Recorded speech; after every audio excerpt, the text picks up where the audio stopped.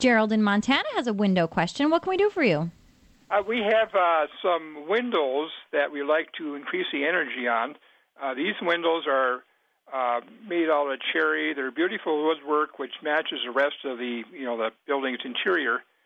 In a couple of rooms, they're double hung with sash cords and so forth, and we don't want to replace the wood. So okay. Can we do something else? Well, storm windows would be your only option. Do you have them now?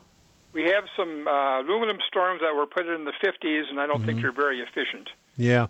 Well, the storm windows are a little bit better today than they were in the 50s. You're going to have to find a supplier for them. For an older house, there's a website called oldhouseweb.com that has a supplier directory that's got 20 or 25 different manufacturers that make storm windows listed on it. That's probably a good place to start and call around and get a sense as to what's available.